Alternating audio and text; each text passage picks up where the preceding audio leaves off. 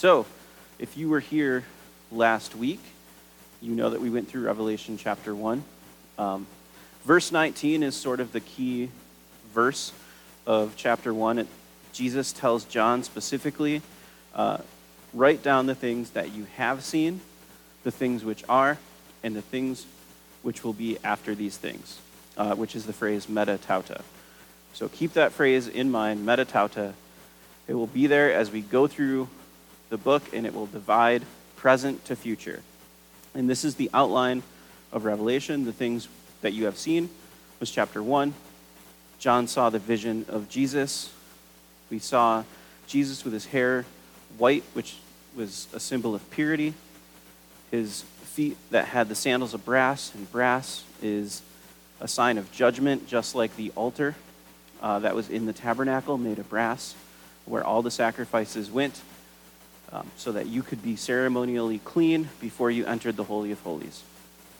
Now, we saw that vision of Christ, and now we are moving into the things which are, which is the 7 churches. So this is really interesting because we're in the 7 churches. John is writing letters directly scribing what Jesus is saying, and he's writing them to 7 churches in Asia Minor, which happen to be the area geographically where John had done a lot of his later ministry. In fact, it's noted from scholars that he likely wrote his gospel in Ephesus. And again, church tradition brings us to the understanding that John was eventually released from the island of Patmos, and he went back to Ephesus, and I think that's where he wrote his gospel after he penned Revelation. And so, these 7 churches, as we go through them, there are some things that you're going to want to know. Some things you're going to want to note. Jesus will give himself a title as he addresses each church. That title will be a reference to something he said about himself in chapter 1. It will also, the title that he gives himself to each church will have something to do with that church independently. So whether it's how he's going to react to them when they do or don't make a change, or it could have something to do with simply their circumstance or their name, but we'll talk about that as we go through the churches. So Jesus' title is very important. The other thing is these are real churches in real time when John was writing. So they will have local application to each individual church. But at the end of each letter, he also says, he who has an ear, let him hear what the Spirit says to the churches. So all of the churches received this whole book with all of the 7 letters. So even if you were in Laodicea, the church of Ephesus still had personal application for you. So there's a personal application that you're going to want to focus on for each church. See if that relates to you.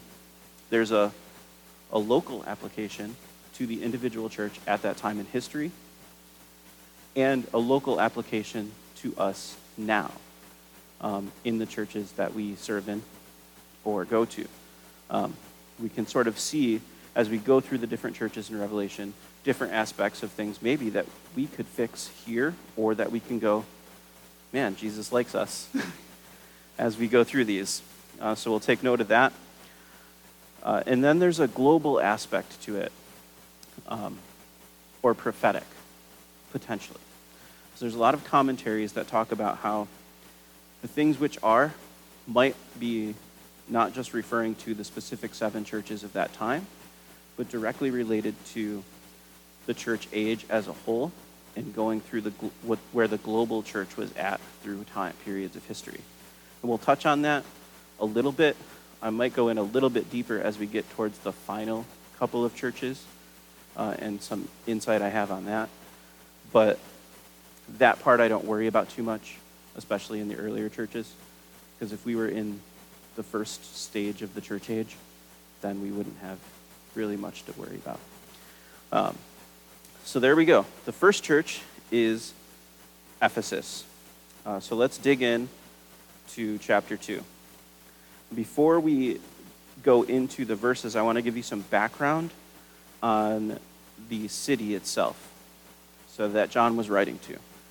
Okay, so Ephesus was not the capital of Asia Minor, but it was the largest city, and you could even say maybe the most important city. So if you think of in terms of where we are, New York City is not the largest city, or is not the capital of New York, but it is the largest city in New York, and it's really the most important. All of the political decisions, all the economic decisions tend to be leaned towards New York City because a lot of the market and trade and everything that happens is focused in New York City. Very similar in Ephesus. It's a port city. It's the main city. All of the roads from Asia Minor go to Ephesus before they head to Rome. So it becomes the main trade outlet for this area. Now, it was also known as a free city because of their loyalty to the Roman government. They were given a status of what was a free city, which meant that they were self-governed and there was no Roman garrison in the city of Ephesus. So there was no Roman troops stationed there, which would be helpful for the early church to not have to deal with Roman soldiers. So there's that. It was known for trade, but also one of the 7 wonders of the ancient world existed in the city of Ephesus. And this was the temple of Diana or Artemis, depending on whether the Roman or the Greek goddess. That temple of Diana was also known as a sanctuary. So Ephesus was a sanctuary city for criminals running from breaking the law in Rome. If you could make it to the temple of Diana, you were given sanctuary, and you were then safe from being arrested. So Ephesus was also a crime-ridden city, because if you could make it to the temple, then you were free from harm, and then you could go about doing your business throughout the city of Ephesus without any punishment.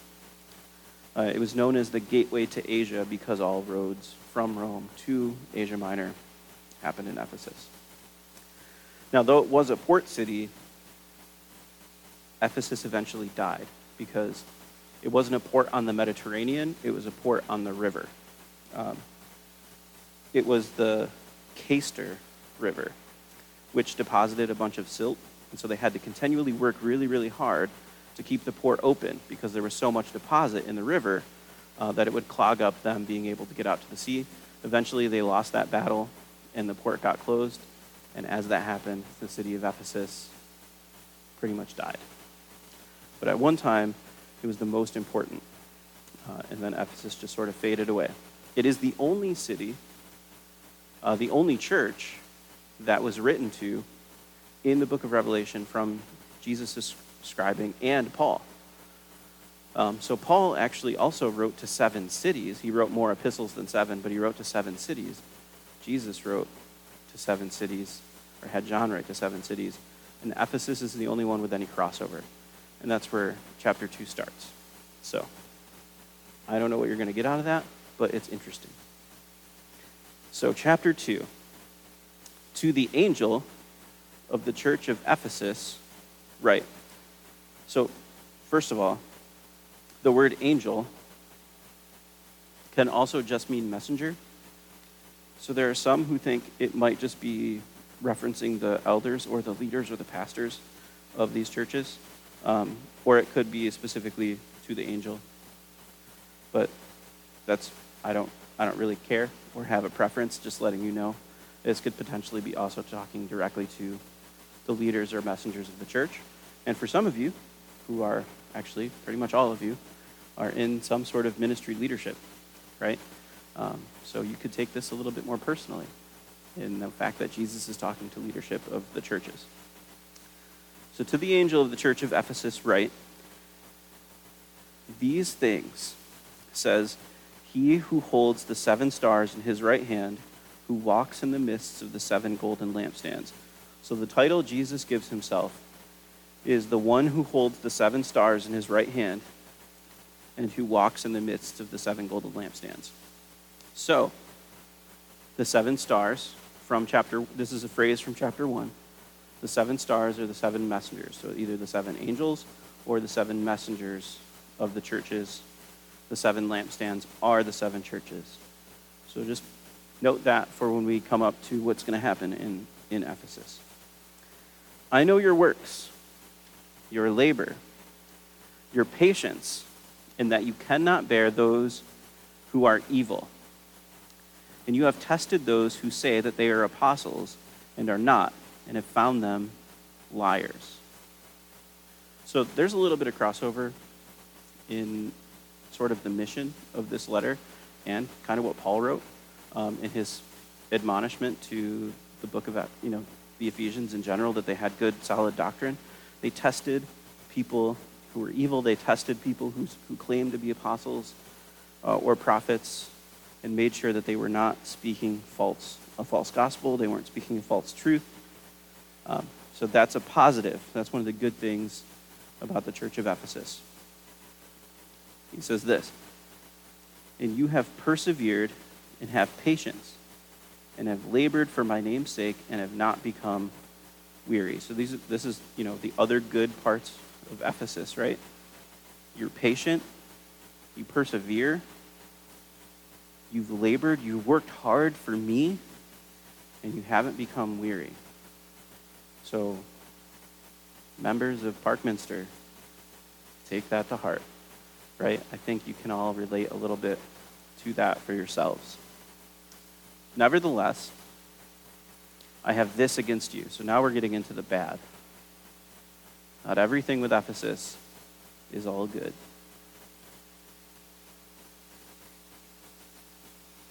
You have left your first love. That's a tough pill to swallow. It says, remember, therefore, from where you have fallen, repent and do the first works, or else I will come quickly and remove your lampstand from its place unless you repent. So Jesus is saying, this church, they work hard for me. They have good, solid doctrine. They test people who come and speak. They test those who claim to be prophets or teachers or apostles. They make sure they don't accept evil in their midst. They've worked so hard. They haven't become weary. They continue to press on and persevere, but they don't love me like they used to.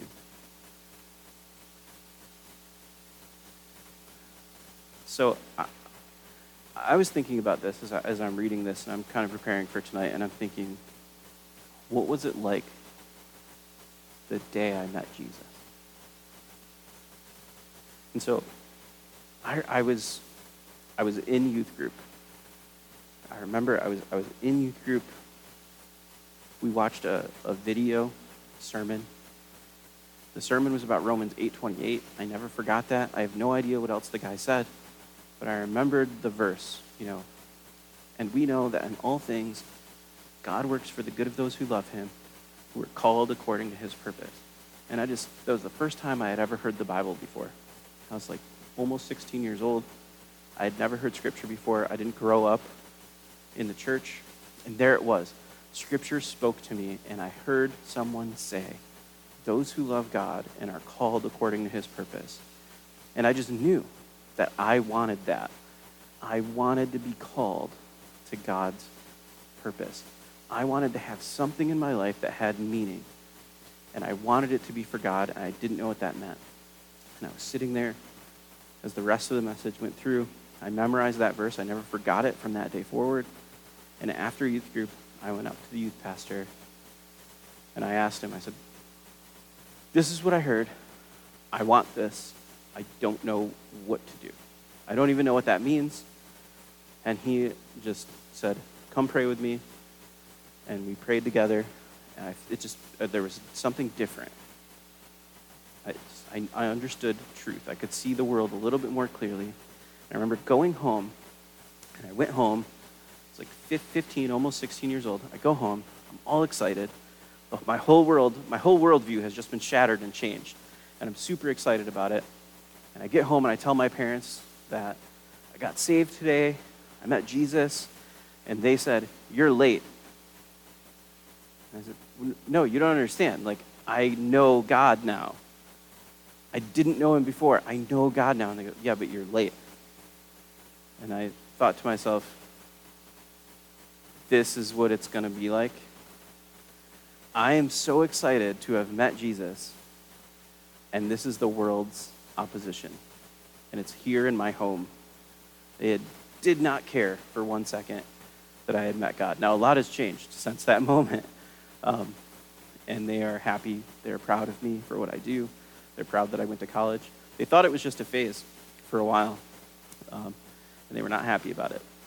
But I went to college without any help, and I got this job, and now they're like, "Oh, I guess it wasn't, I guess you really do. This is real for you, huh?" And they're proud, you know. I really went after it, and I got what I believed God had for me. But that moment was such a big letdown. I could have gone one of two ways, right? I could have let the world, or in this case my family, just make me dovetail into, seriously? Or I could press on, and I decided to do that, and I annoyed everybody for the next few years as I went through high school, and I went through all those classes, and, you know, biology, dealing with evolution, and all of the scientific theories, and I started to want to learn more, and I started to get interested in apologetics and understanding what this Christian worldview is, so I could fight back against my teachers and present alternative ideas to my fellow students. And I was a real frustration and a thorn in everybody's side because I just refused to give up on what I knew was true because God had touched me with his word. And so I would say, for all of you, think back. What was it like when you first met Jesus? What was that moment like? What was your life like? What was that change? Is there a way to rekindle that? To give you maybe a more earthly example, my wife and I have been together. We'll have been married for 6 years this October. We'll have been together for 7 years this October. We got married on our 1-year anniversary. Isn't that cute? It's my idea. Yeah. It seems romantic. It also seems like I have less to remember. But as you know, Juliet's pregnant. And you know, that's not always easy. And you know, someone who is a runner, a marathoner, and is small, is now growing a human, and doesn't have the exact same figure of a marathoner. And coming to terms with that can be a little tough. And as someone who tends to just say whatever I'm thinking, pretty bluntly, I can also be a deterrent for her own emotions, being on a positive track. But the other night, we were having dinner, we were sitting down on the couch, and she just put her head on my shoulder, and it reminded me of when we were dating. Maybe it's because I've been focusing on this, but it reminded me of when we were dating, and I just remember that electricity, the first time you met the person you love, the first time you touched their hand, the first time you kissed them, the first time you cuddled, you know, and that sort of feeling. That's how I felt. And I just let her know, like, I love it when you just lean on my shoulder. It makes all the stress of my day go away. And I could see the physical change, like in her face as she smiled, because she lit up knowing that, oh, that feeling is still there. And so that, for me, when she does that for me, that's what brings me back to the moment that we started dating, to the moment we got married. So what is it with Jesus? What is it with Jesus that we can do to rekindle that sort of first love relationship? And so that's the question we put out as we focus on the church of Ephesus. And so, moving on, he says, "But this you have, that you hate the deeds of the Nicolaitans, which I also hate." So this is another chalk one up in the win column again for Ephesus. They hate the deeds of the Nicolaitans. So who are the Nicolaitans? To be honest with you, we don't know. But there's a couple of solid possibilities. So let me explain both of them and tell you which one I think it is. So the first possibility is there was a man named Nicholas of Antioch. And Nicholas of Antioch was actually a deacon in Acts chapter 6. He was a deacon of the church who went apostate and started to not believe.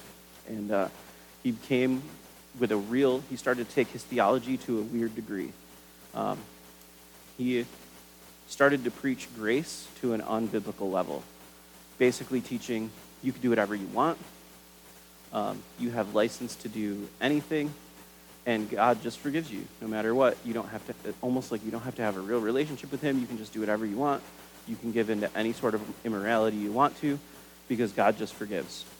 This is actually coming back into popularity in the last couple of decades as well.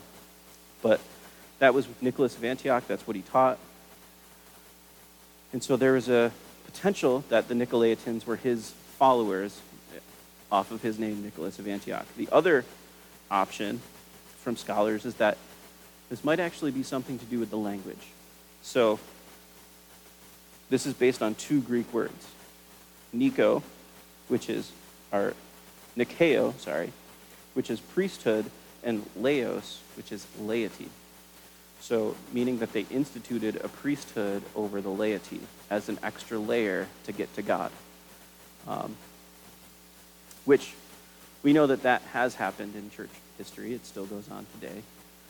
This extra layer, which we don't need. Jesus, in the first chapter, called all of his followers kings and priests. So everyone in this room is a king and a priest of Jesus if you have accepted him. And so putting an extra layer or an extra step as if someone else is closer to God than you can be in the way. That doesn't make sense. There's only one mediator between man and God. That's Jesus. That's from one of the Thessalonian books. I don't remember which one. But anyway, those are the two possibilities. I think it's probably the former. It's probably Nicholas of Antioch. Just in context, that's what it sounds like to me. So there you go. They did not like those deeds. This means that Jesus really does care about doctrine. So he's not kidding when he tells Ephesus that they do a good job by caring about God's word, that they care about doctrine. That's not a joke. That's really important to him, just as much, maybe just as much as the love that they had. But I will say, if you remember 1 Corinthians 13, verses 1 and 2, it says this: if I speak in the tongues of men and angels, but have not love, I am a noisy gong or a clanging cymbal. And if I have prophetic powers and understand all mysteries and all knowledge, and I have all faith, as if to move mountains, but I have not love, I am nothing. So as much as we can know, as much as we could do for God, as much as the power of the Holy Spirit can come into us, if we don't have love for others, it's nothing. And so, yes, there's a lot of good at the church of Ephesus. There really is. But there's also some bad. And so he says this: he who has an ear, let him hear what the Spirit says to the churches. To him who overcomes, I will give to eat from the tree of life, which is in the midst of the paradise of God. This takes us all the way back to Genesis, to the tree of life. So in Genesis, we see Adam and Eve eat from the tree of knowledge of good and evil. And they wanted to eat from the tree of life. They couldn't, because God set up angels to protect them from ever going back into the garden. Why? Because if they ate from the tree of life, in that moment, they would have lived forever in their sin. They needed to be redeemed first. And so the rest of this book is about the ultimate redemption of earth, of us, of Israel, of all the believers, so that we can then eventually come back into contact with the tree of life, fully redeemed, not having to live in our sin. So let's recap. The title of Jesus: he who has the 7 stars in his right hand, who walks in the midst of the 7 golden lampstands. So he holds the messengers in his hand and walks among the churches. But he warns them, if they do not repent and go back to loving him the way that they did in the beginning, he would remove their lampstand. So that's how the title fits in. Now, there's a lot of good doctrine. They hated evil. They tested those who came against them, especially the Nicolaitans. They couldn't stand their gospel. They worked hard. They persevered. But the bad is they didn't love him like they did in the beginning. And if you don't repent, he will remove your lampstand.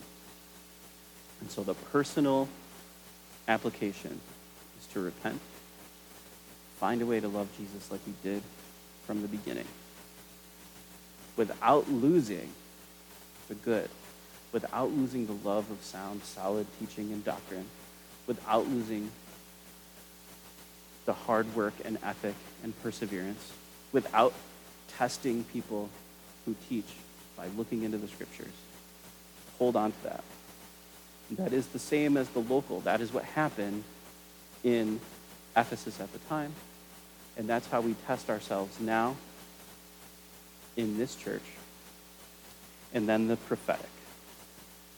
So if it is true that there is a prophetic timeline, then what is the church of Ephesus as the first church represent? It represents the apostolic church, the church that was set up by the apostles and then taken over by their disciples. They were a hardworking, doctrine-loving church. What can we base that on in terms of the prophetic timeline? Well, the apostles actually wrote a little handbook called the Didache for churches, and it was something that helped them test false teachers because they cared about doctrine. But did they love Jesus like they did in the beginning? So there we go. That's the church of Ephesus, and that's all we're going to get to today. We will move through the rest of chapter 2 and 3 as fast as we get to in the coming weeks. So let's close in prayer. Father God, thank you so much for who you are. Thank you for the opportunity to come and learn a little bit about you and about what you have for the church. God, help us to learn from the good of Ephesus and from the bad. Help us to take those lessons personally as well as a church to make the change and be the church you want Parkminster to be. And God, we pray that you would bless this as we try to move forward and fulfill your word and your duties. In Jesus' name, amen.